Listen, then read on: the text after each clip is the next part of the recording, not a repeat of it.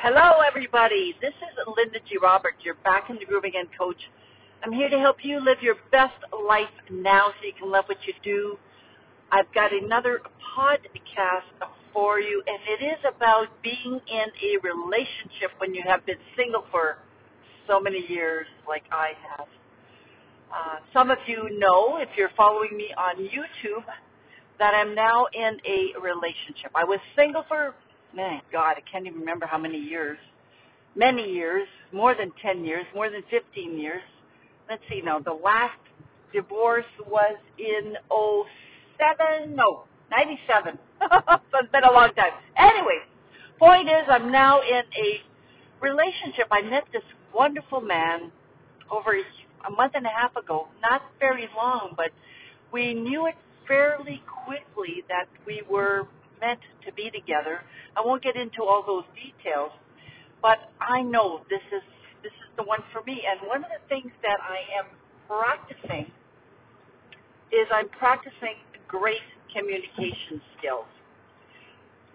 And, in the past, I tended to follow or do what my partner wanted to do. And it's so easy to do that. It's so easy just to say, well, I don't have anything planned today. Let's just do what you want to do. It's easy to do that. And there's nothing wrong with doing that. I'm the type that plays things by ear. I don't have a lot of things planned on a day-to-day basis, so whatever happens during the day is okay with me. There are other people that have plans, and they might have to be more flexible the other way. But I'm going to talk about my case where, I tend to play things by ear. So if my partner, Steve, has something planned, usually I'm okay with it. I don't have any issues with it at all, right? But I've noticed that even though I may be the type to play things by ear, I still want to maybe spend time by myself. I tend to be an introvert, and I do value spending time by myself. I do value quiet time. I still need to say it. I still need to communicate that. I need to communicate when I'm unhappy or when I'm not satisfied with something. For example, the other day we were in the car. He was driving my car, and he's a professional truck driver, so of course he knows how to drive a car very safely. He knows how to drive a truck as well very safely. But when he was in my car, he was doing something that was scaring me, and I just couldn't help it but say something. So instead of just keeping it to myself, or, swearing, for God's sake, swearing at him, I told him exactly how I felt about his driving. And now, it's really up to him to remember my worries, my fears, and to practice. He wasn't driving unsafe. He was still driving in a way that got me scared. And it's really now up to him to remember that, or me to remind him of certain things. So the communication skills is so important when when you're in a relationship, whether you have been in a relationship for 5 years, 10 years, it doesn't matter. If you notice that something is upsetting you, don't hold back.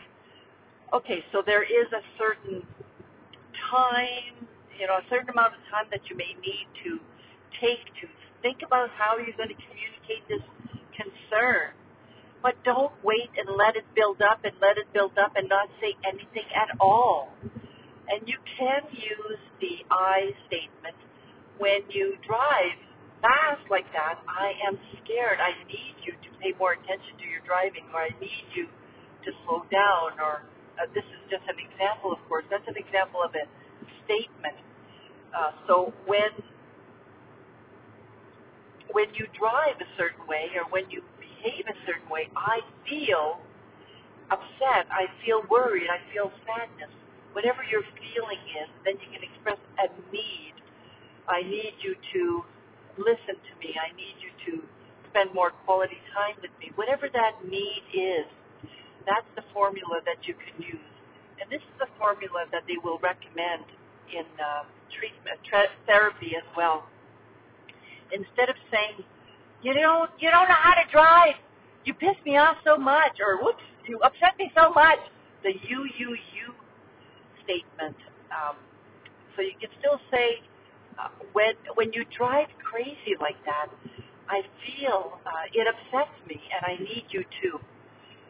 So practicing that type of statement, or thinking about how you're going to phrase your upset, for example, is absolutely fine. And then communicate that. You don't want to wait too long to express your feelings, your upset, whatever it is. And even if you're happy, of course, I'm not saying to only use this sentence when you're feeling upset. For example, you could say it when you're happy as well. When you come home on time, I feel so happy. I need you to continue doing that because it shows me that you care so much about me. Thank you. I love you. Just so you can use this simple formula when you want to express your happiness, what you want him to continue or her continuing doing, and you can also communicate upsets as well. So that's one thing I want to share when you're in a relationship, something that I've noticed. Not only the I messages or something similar to the I messages, but to continue to do things that you enjoy doing. So, for example, I'm going on a walk today. It was on my list of things to do for the day, and my partner can't come with me, and that's okay. We had talked about going together, but he can't. He's got something else came up, and I'm okay with that because it was more my goal, not our goal. So instead of saying, well, maybe I'll wait till he can come with me, no, not because it was important to me, and it is important to me. I simply told him, I just want to check if you want to come for the walk with me.